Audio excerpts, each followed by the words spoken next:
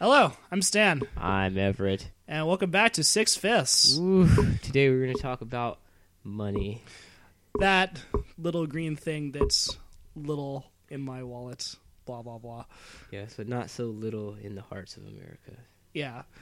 Yeah, and we got prompted to talk about this because the Underground Association president is kind of in a hole because she spent a lot of money that she wasn't supposed to. To the tune of $7,000 that she wasn't supposed to spend, plus the original $5,000 that people aren't really sure she should have spent in the first place. On top of the $12,000 that she spent unauthorizedly, though. Well, that's what legally. I mean. Yeah. Because it was a $5,000 account. No, it was she authorized $12,000 to be spent on the Lil B concert Yeah, so Lil B came to MIT a while ago. in November. And I thought, oh, that's like Really random. really random. Yeah. But all right, I didn't know that Lil B would come to MIT of his own initiative. Yeah, well... Turns out we paid him a Yeah, it wasn't whole his lot own of money. initiative. Some guy was posing as a member of the Black Student Union.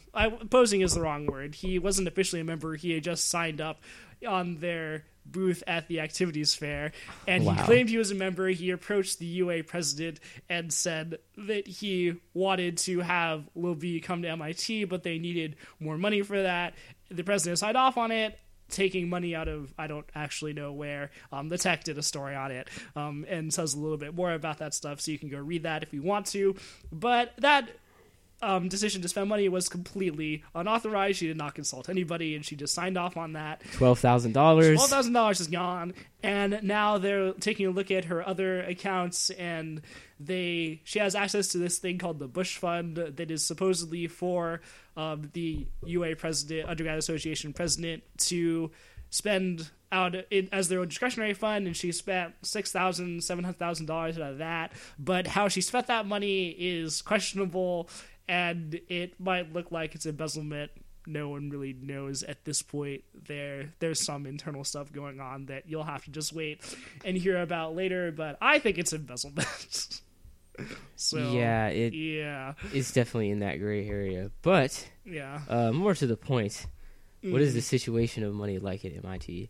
I mean, so this has been the case since like before I even was admitted to MIT, or actually before I was even thinking about applying. Is MIT is sometimes included with Ivy League schools and stuff like that. Is like one of those places where like a lot of rich people go. One of those rarefied places with like a bunch of people wearing, the track jackets and having the preppy attitudes and things like that. And not really sure if that's the case. Right. I mean, there are stories that you hear at MIT. I think there was a story I heard a couple of years ago about this one girl who got into MIT, and her backstory was that her parents had bought her an airplane assembly kit. Not like an airplane model, but like an actual, like, build yourself a tiny, like, aircraft kit. Wow. And she developed engineering skills by doing that and designing stuff. Oh my and God. that's one of the reasons she got into MIT. Wow. And the first thing I thought of is, no way in hell my parents could have afforded that ever. Yeah. I mean, to be fair, there's a story of the guy who got the nuclear reactor, who he made a nuclear reactor, actually, at home. Yeah. Then MIT denied him. Right. So, like, it is no guarantee that if you have the money to do cool things like that, and really, and we'll probably talk about this later, but it's not really a matter of, like, the big, huge things that, like, can be done with the money that you sort of are born into, but, like, the smaller things. Yeah. But it's sort of a good focal point of, like, holy shit, that's really awesome, and I could never afford to do that ever. I mean, what is the actual situation like? If you either know us or have seen some of the earlier episodes, you probably know that like Stan and I are not like rich or anything, like not even close. Yeah. Like I'm a biologist, dude. I do not make a lot of money. like, I mean, well, really, what's more important right now is how much money your parents make. What sort of financial situation are they in? Because, like, I think at this point in our lives, most of us are poor on our own, by our own rights. Mm-hmm. Like, we're probably not making very much money. Like, even the people that, are getting the huge internships and stuff, those internships make a lot of money for internships. Right, but there are definitely, especially depending on the industry that you go into, and I think this often gets inflated because when living costs are actually like oh yeah, really living huge. costs. If you're actually going to go to San Francisco and work, your cost of living is super duper high, thanks to Silicon Valley. Oof. Yeah, but more to the point of you can see that people getting paid like $100K something right out of graduation, but that's a select people going into mostly software development. Most people who graduate here make a lot more modest amounts of money. I mean, Yeah, when you say modest, there's like a certain like, because I think that like, what is the average? It's like when you come out of MIT, it's average is like 60, 70. yeah. At least for engineering, it's around 70. Which is a lot of money as a starting, because like you very quickly like your the money you make very quickly increases like 50% in the first 5 years. Oh yeah, it's like a huge amount. So and I just threw that out of my ass, so please do not quote me. It's like around that area, but like I mean, sure, you come out of MIT and you are significantly more likely to be making a good amount of money in like the next few years of your life, unless you go into academia, than you would be otherwise. While you're here, like, you know, that doesn't really matter because you're still a student. So the more important thing is like how much support your parents can give you. Right. And for me, that support is like almost non-existent. I mean, even for a lot of middle class people, that's relatively non-existent. Also, so that's the thing, because student loans are terrible, and like tuition is also terrible. Like, MIT is a little better about this than like a lot of places are, though.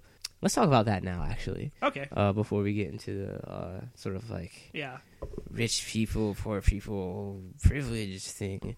Student loans, and financial aid work really strangely. Yeah, the numbers that you see are a little misleading. Yes. Yeah. So Harvard's number is what, something like about 3/4 of their students get financial aid or something like that.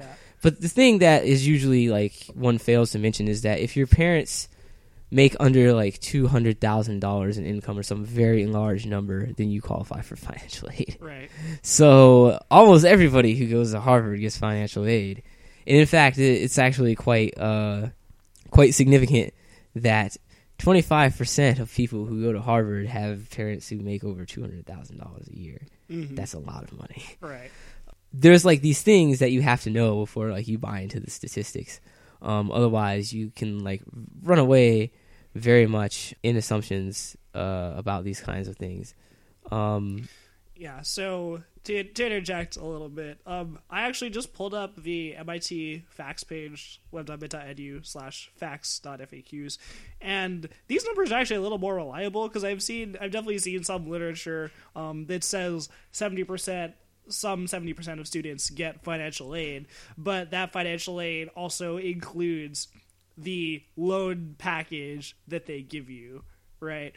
And this number here, it says from 2013 to 2014, there were 32% of students that attended tuition free, and 56% were awarded the need-based scholarship. That scholarship does not necessarily cover tuition.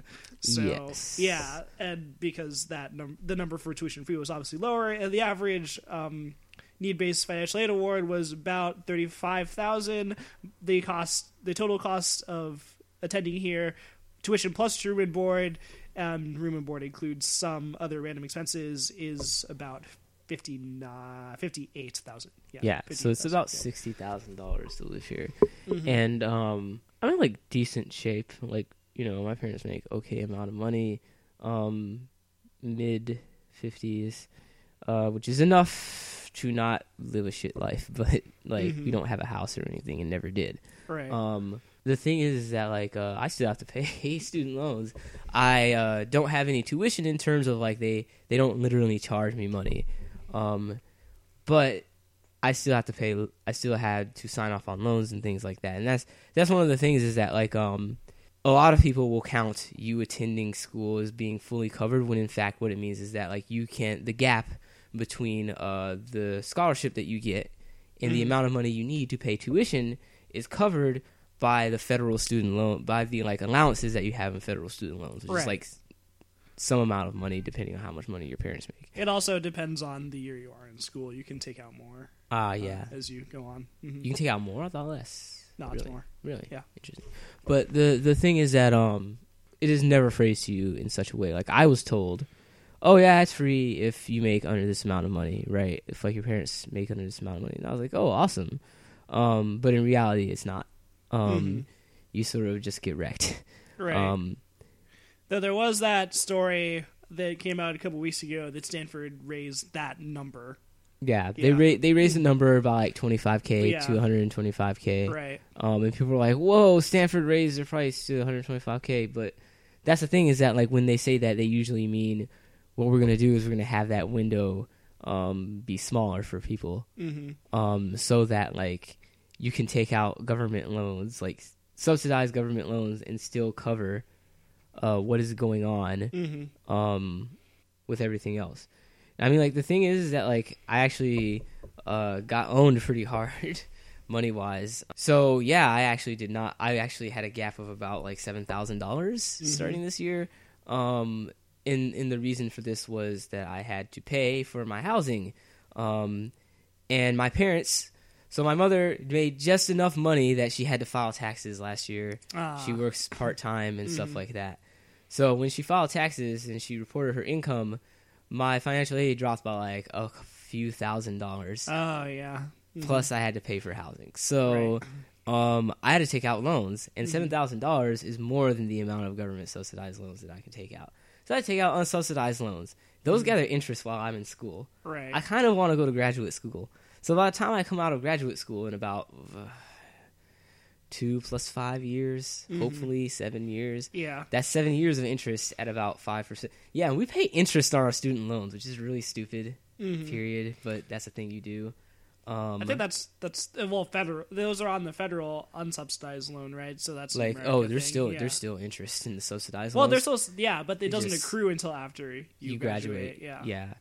But it is an American thing. It's fairly uncommon for student loans to be taxed, especially taxed at a rate much higher than inflation. I mean, compared to any other loan you can get, that's pretty low. Yeah, so there's a few things.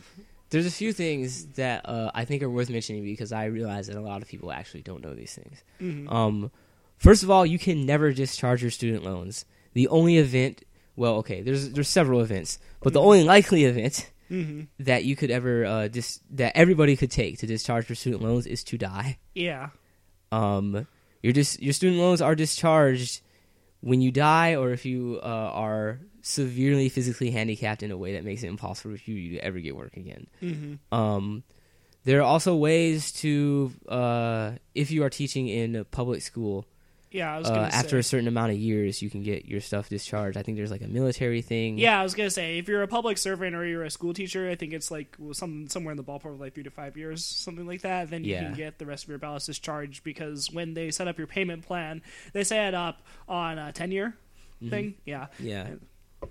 So there's also like different. You can sign up for different payment plans, and you can apply for like income-based repayment, stuff like that. So there's definitely ways to make it work if you're not making that much money. But yes, in general, to get it, to have a loan canceled, I think is the term. That's bad. Wait, what do you mean? Like if you essentially say that I can't pay the loan, even on like the income-based thing, and you've tried everything, then you can apply to have it canceled. Oh, for financial hardship? Yeah. I don't know how hard that is. Probably extremely, that's the equivalent of declaring bankruptcy. I mean, I don't think that actually has any like negative impact on your credit though. It's just like it's straight up criminal for them to, because the thing is that because you can't discharge your loans, you got to pay that back. Right. And the government will do whatever they can to get this money back. So if you cannot pay the loan, then what they'll do is they'll begin to do what's called garnishing your wages, which is literally just taking your money. They will just take money off of the top of your paychecks. And if you had so little money that you were already very concerned about paying student loans, this probably would just screw you over. Right. It's a very, very terrible situation for people who actually don't make enough money. And are actually living paycheck to paycheck. Right. I mean, so to be fair, the average student loan is actually less than people generally intimate it being. My understanding is that somewhere in like the mid-30s, which is still a lot of money to borrow to go to school. But a lot of people make it sound like, people are literally Average student loan debt for those who borrow 19,000. 19,000. Yep. Oh wow, that's much higher than what I said. So there you go. So the thing is that you do have those standout people who get lied to, right, by like for profit schools and things like that, and they take out incredibly massive amounts of loans and then they can't pay it back because they just aren't making any money. And like these are groups of people who tend to be not so good with money in the first place, so they are in effect getting exploited. I mean, I suppose you can say like I don't care, their fault, but I don't know. I think the general thing is that there's always going to be people who like don't know how to money, right? Right. Like for various reasons, perhaps probably because they never had money in the first place. What so can you really expect somebody in the college age bracket to perfectly know how to money? Right. And I mean, usually your parents, right? I mean, like, you have to understand that like a lot of these people are not college age in the sense that we think of it. A lot of these people are older, and they get advertised to by these companies, ITT Tech, and I call them companies, not like institutions or universities, because they're companies. Like ITT Tech, University of Phoenix. I heard Full Sail is also kind of bad. And they get told, like begin your life, get this degree, and you can suddenly get all these jobs that you couldn't get before. And so they're like, oh man, I'm going to take all these loans out to get this degree from here, but everybody actually knows what's up with those places. Right. So when you say that you got a degree from there, they're like, wow, I'm not fucking hiring you. So it's kind of unfortunate. There's like a way that they sort of marshal that rhetoric around getting a degree is necessary for you to get a job because it is. So you don't have a degree, you need to get one, take out a bunch of loans. And they'll avoid mentioning the money stuff, and they'll just like dodge the issue as much as possible to make sure that people don't know what's going on. Right. And they'll give them like, an MPN, a promissory note for a loan, and you just say like, yeah, don't worry about the terms, I'll explain it to you. Right. And then you can sign it. Right. And then they lie. Right. Yeah, you read the terms to those things. Definitely. Yeah. Like, there's like online stuff where like, so if you're getting federal aid, there's literally like a whole bunch of stuff you need to fill out. Anybody who's in college now knows what I'm talking about. But if you aren't getting federal financial aid, which is like a thing that a lot of these institutions do, is they say like, don't worry about the federal aid, you can get this deal from like this company or something like that, and you don't need to worry about like the loans. Yeah, no, you should always file a FAFSA. But I don't even know, does the FAFSA work with for-profit institutions? I think so. I think it does. Probably. I mean, you're still an accredited student. You are a nationally accredited student, which is very different from being regionally accredited. Yeah, but I guess that counts. Yeah, anyone who's a student and can list their occupation as a student can file a FAFSA and get federal aid. Yeah, but so the thing is that a lot of schools just do not do need-based aid, by the way. They just don't have the money to do this. And so what will happen is, a lot of people in my income bracket and lower, and there's plenty of people lower than that, you basically have two choices. Either you go to a state school, and it's manageable debt, and you maybe get a job that's like pretty respectable, right? Or you go to an elite institution and they pay for most of your education. Right. You do not go in the middle. Because then you are fucked. Like, let me put it this way. I also applied to the Florida Institute of Technology, which is like, in Melbourne, Florida. And they gave me a $18,000, merit award towards my towards tuition. And tuition there is $50,000. Okay. And it's like... So where are you going to come up with the other 32? I don't know. They didn't know either. Yeah. As long as I came up with it, they didn't care.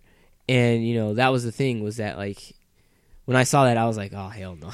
Like, basically, it's like a little predatory how this is right now. And I mean, if you look at the situation with like the funding of like universities and stuff like that, it's actually really abjectly terrible. There's a lot of stuff with how certain people who are not professors are getting paid serious amounts of money to do not a lot of things. Yeah. That's a gripe for another time. Where maybe we are a little more well informed and have more ammunition of data at hand. But it's not easy for anybody right now. Things are hard for people who are not business people. It's kind of a bad situation. So it's very hard to point fingers really at like any single group of people when you think about like, wow, this is like a pretty shitty situation, and I didn't know student loans were this bad, right? And they are more terrible than like we have intimated here. It's important that like research is done by you or something like that, and you sort of understand that this is a problem, that there's like sort of many groups of people you can like point the finger at and like blame a little bit for the situation being so terrible. But the point is that you need to do your own research and pick what's best for you, and not just let people tell you what is, because you can most likely find a better option somewhere, especially with you might also, if you are applying to college and getting financial aid and stuff, you and your parents might want to take a look at how they file some of their stuff, because that will matter in certain ways. Like, one of the reasons I got financial aid and stopped getting some financial aid is because, I stopped getting some financial aid because my dad got a different job and he got like a 20% raise, and that was a significant chunk of change. Yes. Yeah, that happened. But one of the reasons I was able to get more money out of financial aid when I was a freshman was because my mom was actually had just founded a business, and she wrote off some expenses on that, and since the business was making no profit, she got a tax break. So so that was helpful, and that made it more affordable to me, and it does for you too, depending on where your assets are and stuff. I've heard of other stories about stuff like that. So I mean, like, a lot of people are very concerned about their loans nonetheless. People nowadays, people make very practical decisions. I intimated this before, but it's sort of, now the case is like, because of the way loans work and because of the expectations sort of tied to like, you need to get a degree, to get a job. That's how people look at university now. But it's not just that you need to get a degree to get a job. You need to get a degree that gets you a job. Precisely. Yeah. And so people tend to think practically more often than not with their majors. And I mean, okay, so honestly, like, a lot of the public opinion about like how people with certain degrees turn out over time is like, kind of like it doesn't entirely fit reality. Yeah.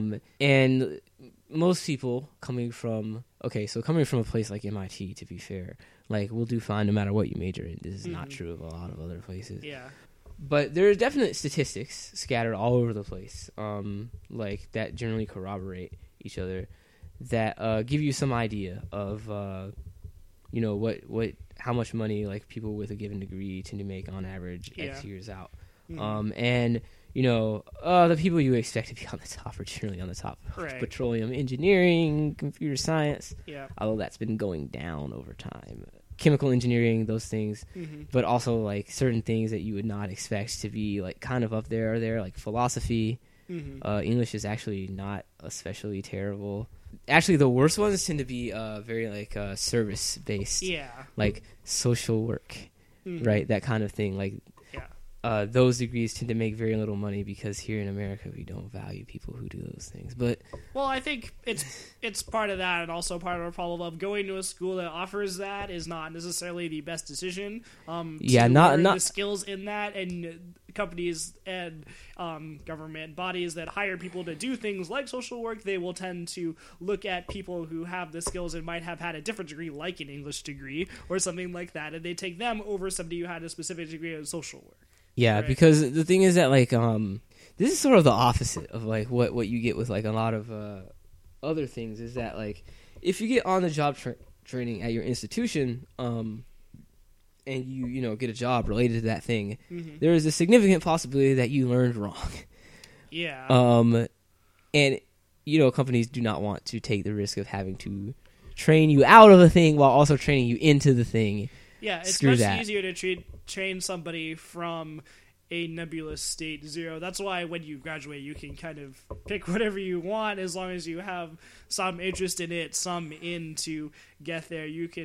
There's a lot of different ways you can go with a multitude of different majors. I'm sitting here thinking one of the reasons that an English major is something you might not expect, in air quotes, to be at the top is because those people just kind of go off and do some of their own thing. They do some random things and they make money doing that and they do themselves just fine, more so on average than these people who I mean, get the special stuff. it's certainly a thing where there isn't sort of like a set thing lined out path in front of you. Mm-hmm. You sort of have to find a job, and because the market is shit, and has been for the last like 5 or 6 years, plus, the thing is that, you know, a lot of people will take this to be like, oh, you know, it sucks, right? Because like you don't have a set group of people that you apply to, so you can spend like months with no job, right? Because like you don't know what you want to do. Once you figure it out, you got to find places that like hire for that, and you probably aren't going to make that much money no matter which first job you get. So what do you do? And that is a time of serious uncertainty now, especially because people do view, you know, getting a degree as being like, you know, oh, I'm going to have a career after this. So when you graduate and there is no career in front of you, sort of like, what do I do Well, now? what you just said, you really do have to put forth the effort and make that for yourself. It's not going to just be straight in front of you. And I think some people do get thrown for a loop on this because when you went to high school, college was kind of right in front of you. And even some people from college go to grad school or med school, that's kind of right in front of you. But if you decide not to go down that route, then... Or if you get rejected from everywhere that you apply. Yeah, right. There is a non-zero number of right. people whom this happens to. Yeah. I mean, frankly, if you're going to MIT or something like that, kind of unlikely that it will happen to you, but Unlikely, it happens to people.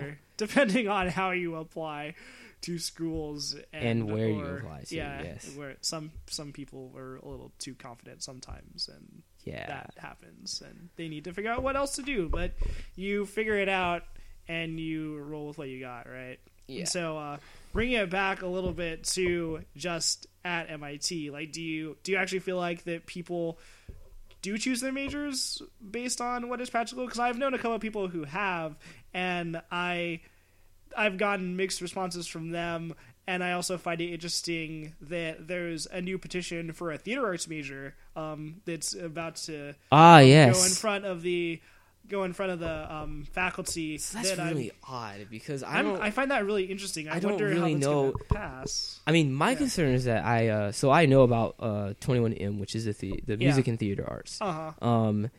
And I'm not really sure if there are enough theater arts classes for there to be a major.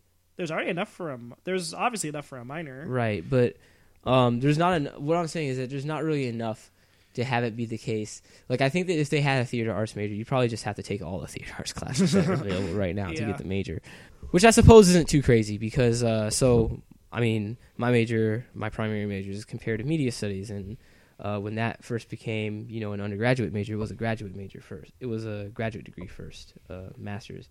When that was a thing, at first, like half the classes were literature classes, like explicitly.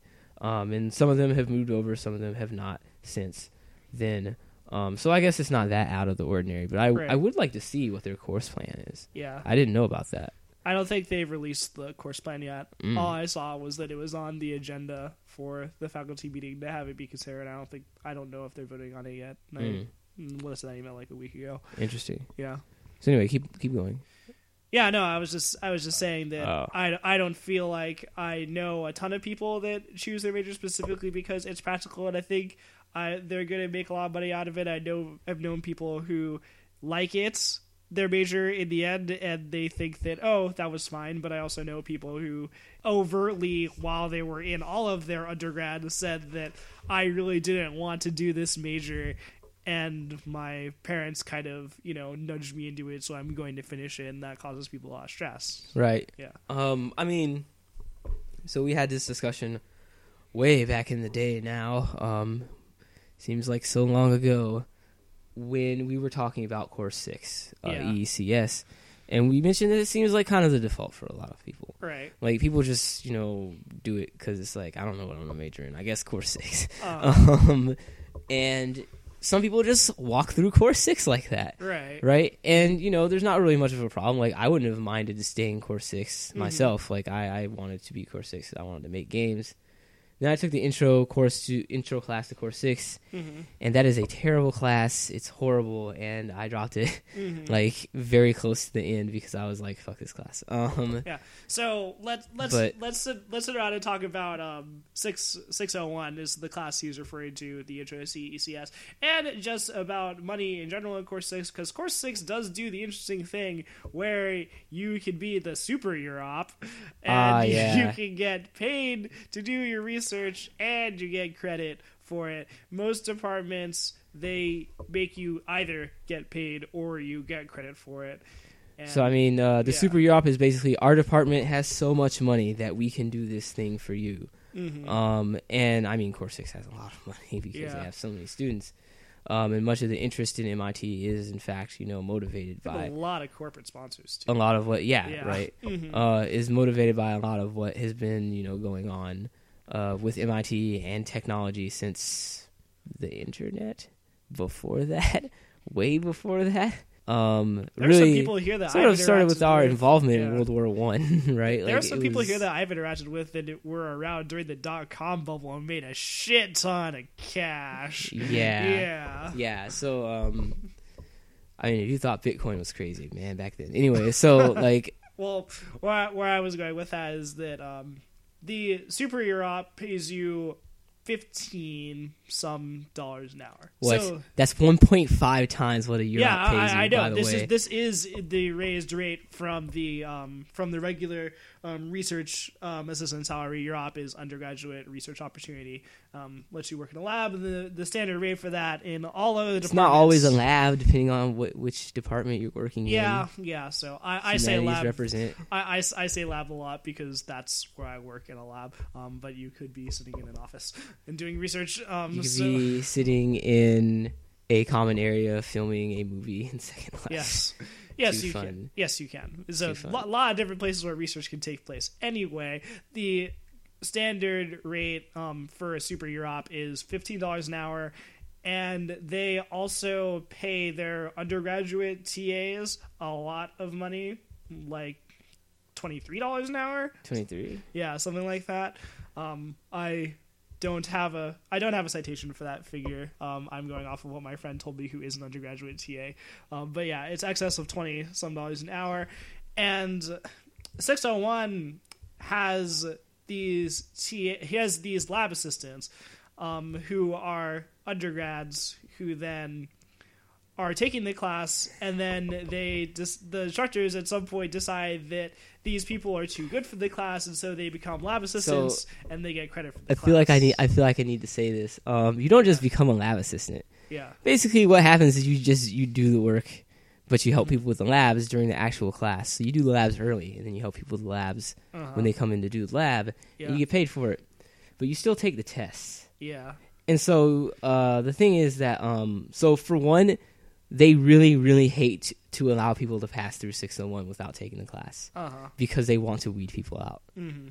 That's the only conceivable reason I can imagine for this. Yeah. I can't really think of anything else. And maybe it's because like a lot of people would just skip it, yeah. right? Like if that happened, if they allowed people to ASE it, advanced standing exam, you take an exam before like the semester, and then they give you credit for the class if you pass it. People would probably just like in droves just skip it. And it would maybe take the sort of people might start talking about it like they talk about 1801, which is Calculus 1, which 10% of MIT students take. Most people come in with credit from AP Calculus. Even 1802, the second calculus class, which is also required for everyone. A lot of people just skip it or have credit. You got these people who already know everything in the class, basically, taking the exams. And they say the average on the exams is usually a 70, so we're not going to curve the class at all because, the average score is usually a 70 when you have these people who could probably just skip the class taking the exam. Right. And so I think that one of the things that's interesting about this is I'm not actually sure if they get paid or not, by the way. And if the LAs? The undergraduate LAs who are taking, I'm pretty sure they get paid. Okay, yeah.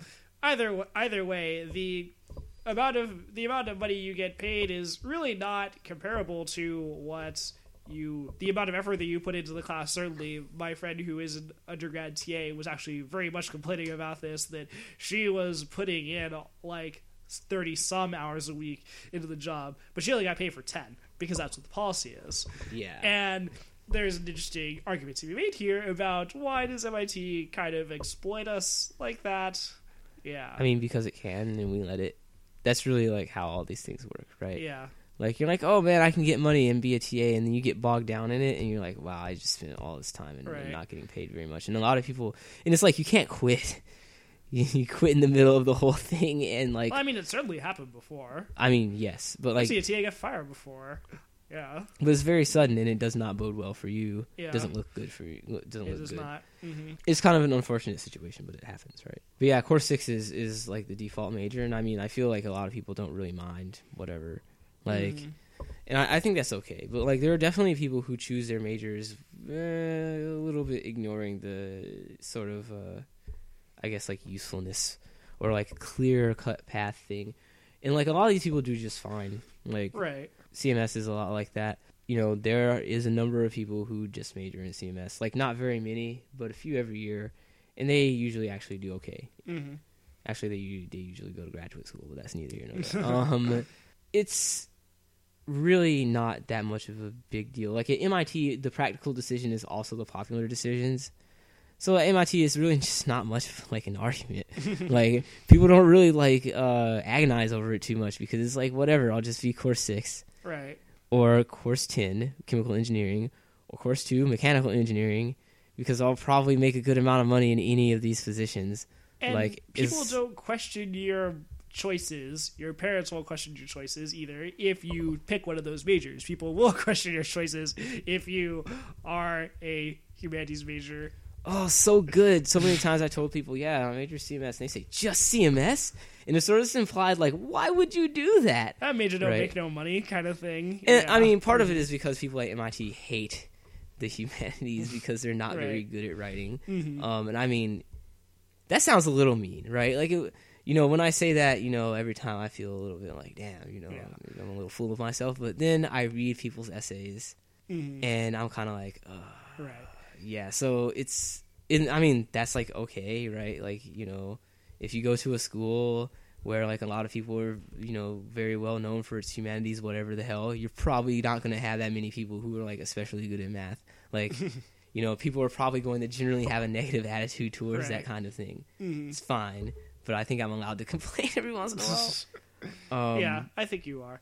Yeah, but I mean, I'm always of the view that you should be able to make money doing what you like to do, and you're going to be more likely to try and make money doing what you like to do if you pick something that you enjoy. So I always support if you want to do a major that maybe is not, known for making the most money ever, that you should just do it anyway, because you're otherwise not going to. It's important to have a backup plan. Yeah. This is super important to mention with respect to graduate school, just as an aside, because like the stuff I've generally seen is like, yeah, you're pretty screwed if you can't get a job in academia after coming out of graduate school, if that was what your plan was. For many people, there is not really an option otherwise that they can see like straight out of the gate, right? Mm-hmm. So it's important to have a backup plan, a set of skills that you work on acquiring on your own.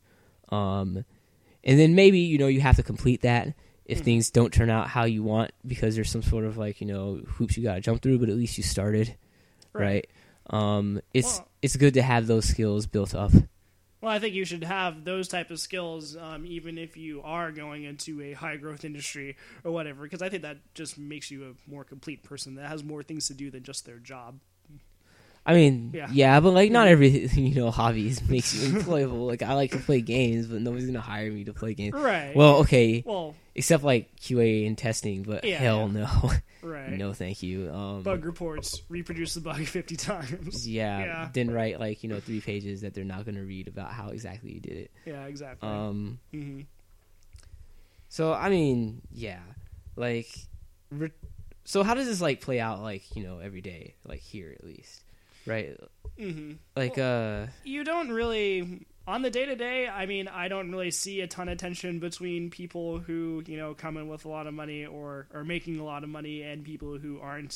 We're pretty a mixed bag most of the time, but that does not mean that the issues aren't there, that they don't come up, right? I mean, so it's important to remember, I come from a household that is a little bit less well-off than Stan's, so my general quality of life when I was at home was like a little less than maybe what Stan's used to. I don't know, actually. But like, I notice my quality of life is impeded because I live in a really boring town.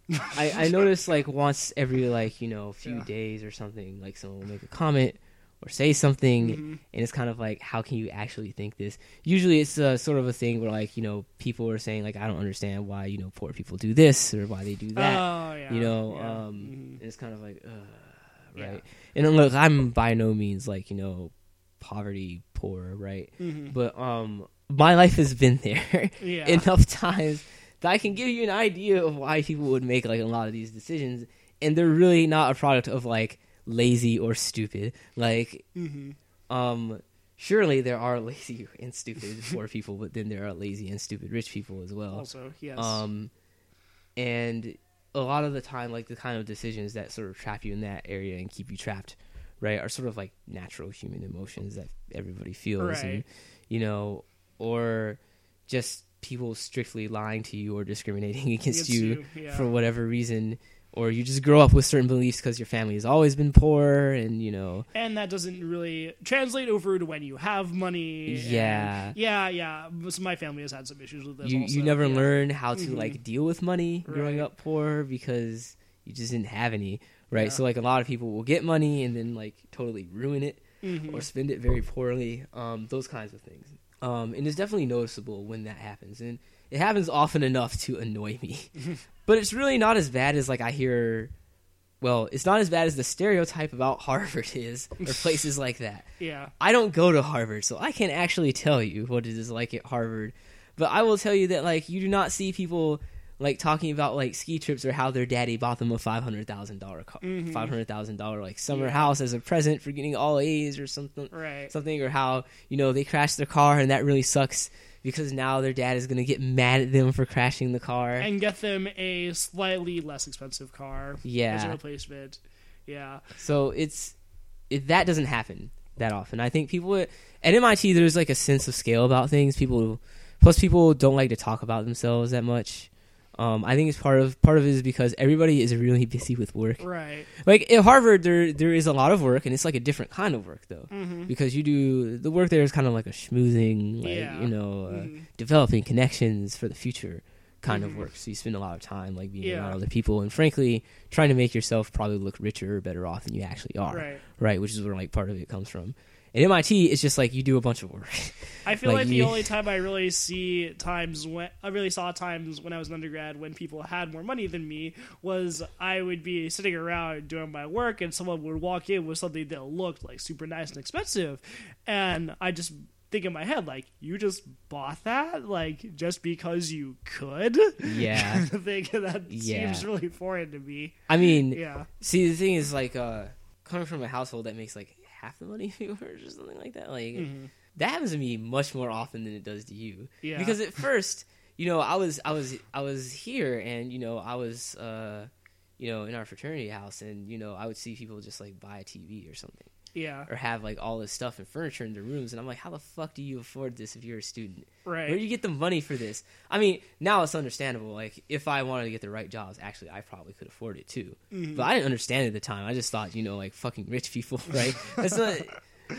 That's not entirely how that works. Because like people can get fairly lucrative internships coming out of MIT, or while in MIT that make like multiple thousands of dollars, like 6 to 12K. Like there are 12K internships over like for the summer that people get.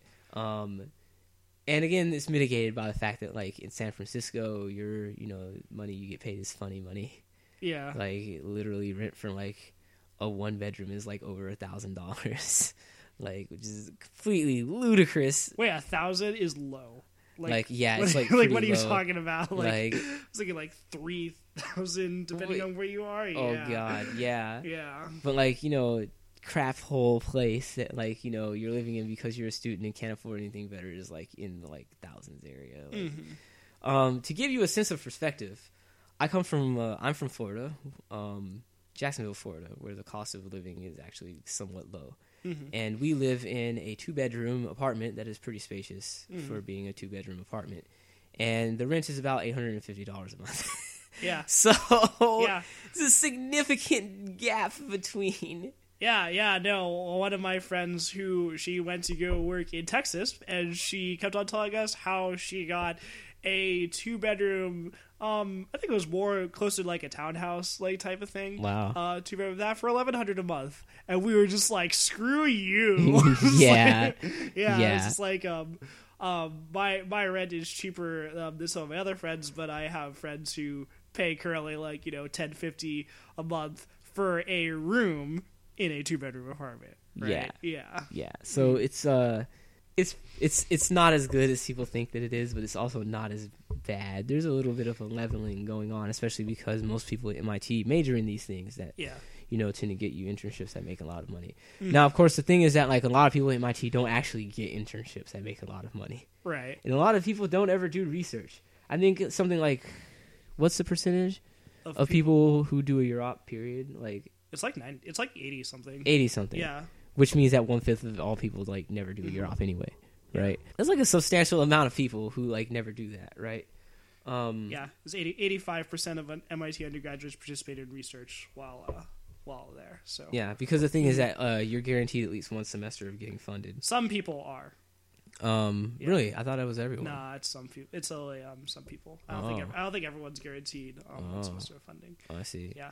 It's a thing you get if your scholarship comes from a certain fund, then you're guaranteed like I see. So I don't think it's everybody. But that happened to me. But yeah, like it's so have here in our notes that getting a funded year off is fairly easy, but let me tell you that like it's still a bitch. Like because the thing is that for a lot of people it's the sort of first time that you go out. And I mean, like, this is especially true if you don't go to MIT or anywhere like this. Right. Because, like, I think people tend to forget here that, like, the whole year op thing at MIT is pushed at you really hard. Yes, they push it at you, like, super hard, mention it all the time. A lot of people do them, so you're always aware of the fact that, like, these things are around. Yeah, like, it's pretty expected in life science majors in particular that you will do it. It's almost required, right? So I mean, how else are you supposed to learn about anything else that you do in there's class, also, right? like, the biology... 30 credit or something like that, which you could either take. There's like 3 flavors of it. You could either 2 of them are offered like every other year or something like that, and that is actually go to a lab class 5 days a week from like 2 to 5, or you can do a year op and give your presentation on that. Yeah, and a lot of people just do that. Yeah. I mean, I think it has to be a credit year op. Oh yeah, it's a 4 credit year op that you treat like you essentially do spend that same amount of time you would be in like that class that meets every day. So it's like it would be go to your year op for the afternoon, but it could be a project that you started like over the summer, that kind of thing, and you're doing follow up stuff on, and you're making your summer work and some of the new stuff you're doing more of a blended thing that forms a more, especially from a biology perspective, is when you have longer time to do that, you could definitely form a more complete story than you would if you're just taking the lab class, because then things get chunked into modules a lot of times, and you just present on the stuff you got. If it didn't work, it's kind of like, well, that's a little less fun. Giving negative results presentations, it happened. I've had to do it a couple times. It feels a little off. I just don't feel as accomplished. How could I? The whole negative results thing is like a huge discussion right now. But like, the point is that like for a lot of people, I mean, especially me, because first generation, didn't make a lot of money, didn't have a job before that. I was like, how the hell do I do this? I don't know. And so I didn't actually do it when I was a freshman, even though a lot of people told me to that I should. But I managed to get one. And I did actually just apply to something, and I thought, there's probably no way I'm going to get this. And then I did, and I've been doing it for the last year, and it's been pretty good. But it really is a thing that is kind of difficult.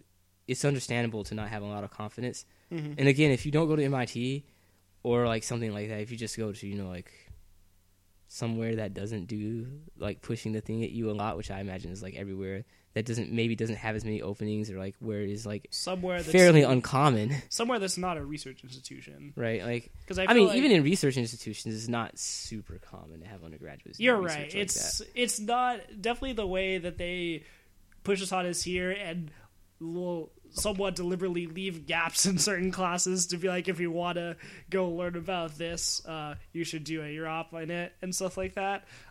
That is it's certainly less built in other places than it is here. Here it's very much built into the curriculum. Like, you really don't get a full experience in some majors without having done something. Yeah, that's absolutely true. Yeah. Like, especially the lab oriented ones. Right. But I mean the thing is that it really is just a matter of like talking to professors. Actually talking to professors is very it seems to be a very difficult thing for people to do. I don't know, I never found it like super duper terrible. Well, okay, I take humanities classes and they're fairly small, so like it's pretty easy to you interact with your professor when you're in class. Yeah, like, this is not really a thing that happens in a lot of other majors. This is a thing I ought to recognize here, because it's much different when you're sort of forced to develop a rapport with like all of your professors because you talk to them during class, and it's a thing that you have to do because grade, right?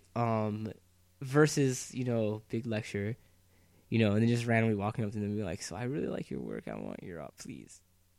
You know, and I mean, people do that, and they have success doing that too. Yeah, but you get rejected a lot too. Oh yeah, you do, because sometimes they're just not looking for it. Yeah, and sometimes they're like, sure. They look at your resume, and they're like, no. You of course get skill inflation also, and as you get older, people are less and less willing to tolerate you not having experience. Yeah. But especially if you're younger, like a lot of professors will be willing to sort of take a chance on you. Places like here, but probably not other places, which is also the unfortunate thing, right? Right. Like if it's uncommon for undergraduates to get like research experience, and then you walk up to the professor, you're like, I want, you know, to research with you. And they're like, what experience do you have? And you say none. They're like, no, thank you. Right.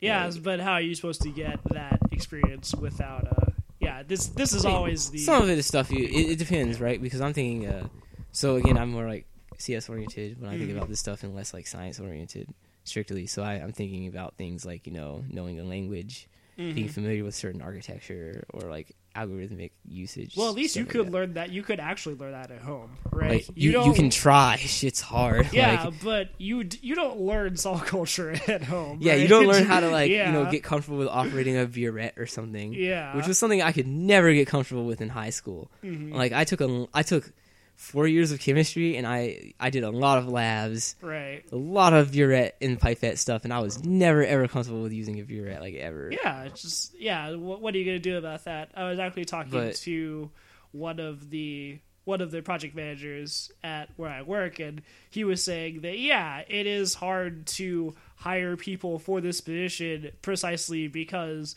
we get a lot of applicants that have little experience with that, but because they're like basically a production platform, they have to take people with experience, and that because you're pulling from a pool of people that is just kind of straight out undergrad, most of the applicants, it's hard. I mean, the thing is that like a lot of it is just, you know, a refusal to train people on the job. Like the expectation is like people should come with skills already because that is what places are supposed to teach you. Like, I mean, in my opinion, it is far better to get like a general good understanding of how things operate, like in the vaguer senses, right? Like I would rather somebody come in knowing how to do computer science, right? And I can just teach them a language, right? Like that's not hard. That's just a thing where I pay them for like 2 or 3 months, and I tell them like, look at this tutorial, do this series of things, or I'll ask you to do like these minute tasks until you like build up mastery of like what's going on. Like it's not that hard when you're doing it as a job, right? Like 8 days a week, 8 hours a day, right? 8 days a week. 8 days a week. That's the MIT schedule of work for you. But do 8 days a week, 8 days of work per week. But it's not that hard, right? But like if I get somebody who doesn't know how computer science works, but they can program in Java, they're probably terrible at programming in Java. So like I didn't really gain anything, right, from having this person. Because in the end, they've got to learn computer science, right? They've got to learn structure and stuff of how to put together code for production and all that you don't get from looking at a bunch of books you get from having the practical situations thrown at you in a program like computer science or computer system engineering, something like that. Yeah. And so, like, I mean, and a lot of computer science programs are just programming. Yeah. Like, and I mean, like, the thing is that, you know, apparently other places don't agree, and they prefer for people to have very specific skills. This is like a thing that a lot of people complain about because you get human resources people. And they're like, oh, we need to put metrics on there so we can, like, kick people out on the resumes because we want to be able to do that because reading resumes is hard and you get a lot of applications. So they put, like, all this arbitrary shit. Like, must know conceivably anything that you could ever program in. So you must know Python, Java, C++, Objective-C, OCaml, Django, Haskell, I don't know, D, C#. D? Really? Unity, and just for kicks, Fortran, because why not, right? Like, it's really, yeah, there's D. It's a thing. I don't think people use that anymore. I honestly did not know that D was a programming language. I've heard of everything else you've said except that. I don't think people use it that much. But, like, yeah, there's things like that happen, right? And so it can be very difficult when you don't have very much going on to make that happen.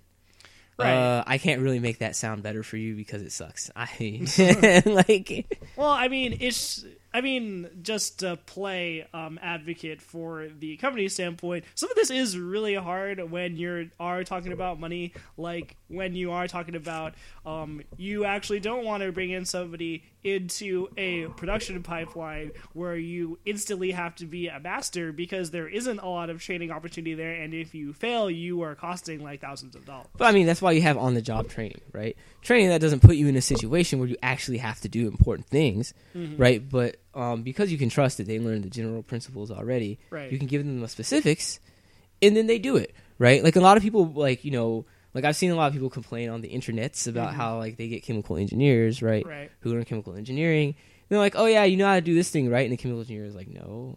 And they complain about it, and they're like, how did they not learn this in college? Blah, blah, blah, blah, blah. And it's like, why would they? Right. Right? Because, like, generally a chemical engineering education in college is going to involve, like, here's how you do all this difficult mathematical stuff and visualize all of these models, right, of how, like, fluids flow and design, right, like, you know, the things, whatever, like, in the ideal situations. Because, like, the idea is sort of, like, if there are, like, specific things that tend to happen, like, where you work, right, they will tell you about those things instead of expecting you to just know them. Yeah, and you get the concepts behind everything, so it's easier for you to pick up those specific things when you get there. Yeah. Yeah. I mean, a caveat, of course, is that, like, Stan just graduated. I haven't. So, like, really, you know, like, a good deal of this is us, you know, speculating. And I'm sure that we're hitting on a lot of truths here. Yeah. But I'm sure there are, like, some shades of, like, things that, like, we're not really getting at here, or maybe we ignore. So it's important to sort of, like, do your own research. When it comes to money, you should just do the research. Like, the information is out there. Some people may be trying to make it a little more difficult for you to find for whatever reason, but it is out there, and you should look for it. It is worth the time. Yeah. Time is money, and money is time, right? So spend the time, right? Yeah, spend the time, and realize that when you go to negotiate a job offer, when you're thinking about how much money you should be going after, all that stuff, like, your time is worth something, and you deserve to be paid fair. You deserve to be paid a living wage. Oh yes, yeah. I mean, I get paid, and I'm fairly comfortable. I have an apartment that's big enough for us to sit in, kind of thing. And yeah, like, I really didn't want to take. I was offered jobs that paid less than this, and I didn't want to take those jobs, partially because the conditions were bad, but also, you know, this job did offer money, and it was more comfortable, and I liked it, so I'm gonna take that. So there's definitely ways to. There's always a way to make it work, right? There's stuff out there, like, there's you can even go to Reddit. They have some pretty decent things on personal finance, stuff like that. Oh God, let's not talk about that. We won't talk about that. But you can go to the internet. You can are frugal, you know. What are you talking about? I only eat bananas every day because bananas are so cheap. Wait, our personal finance isn't actually that bad. Only eat the banana. No, our frugal is the thing that they make a bunch of jokes about. Honestly. Yeah. Like, no matter what you do, don't embezzle. That's bad. There was a group of people from the tech who did this a while ago, and they stole like $70,000 or something. Yeah. And they went to prison. So Some yeah, of them went to prison. some of them went to Yeah. prison, and others of them had to pay a lot of that back, Right. and then go to jail. because So, they like- didn't pay it back. Yeah. Yeah. So don't embezzle money. Yeah, don't embezzle money. There's more than enough money here for a student group to do things like within the student group. Just like there's a lot of opportunities for student funding and all that stuff to do projects. It's pretty easy actually. I mean, I'm Unless just you- saying don't yeah. embezzle money. Yeah, then Like, don't take the money I don't- that you get given for that stuff and spend it on. Yeah, I don't really care how old you are, or how much like responsibility you have. Don't steal money from companies because you will get destroyed every time. Destroyed. Yep. Yeah, by the legal system. So, Uh-huh. and frankly, you will kind of deserve it. So, Uh-huh. with that very sunny note, I think we will end Yeah. this episode. This has been 6/5. I'm Everett. I'm Stan. And we're on iTunes now. You should go Yes. subscribe to our feed. Indeed. Yeah, and you can always hit us up at our website, which is 6fifthsmit.wordpress.com, and at our email, 6fifths@mit.edu. And yeah, we're all good. And I think Evan fell asleep. But Evan got into grad school here. Yes. Yes. Yay! He's going to be here for the next 6 years. Yay! And then he'll not be here anymore. Boo. Am I going to be here for the next 6 years? I hope not. I hope you not. move on. I hope you move on. What if Evan, wake up! I think the episode's over. Wake up! I think the episode's over. Evan!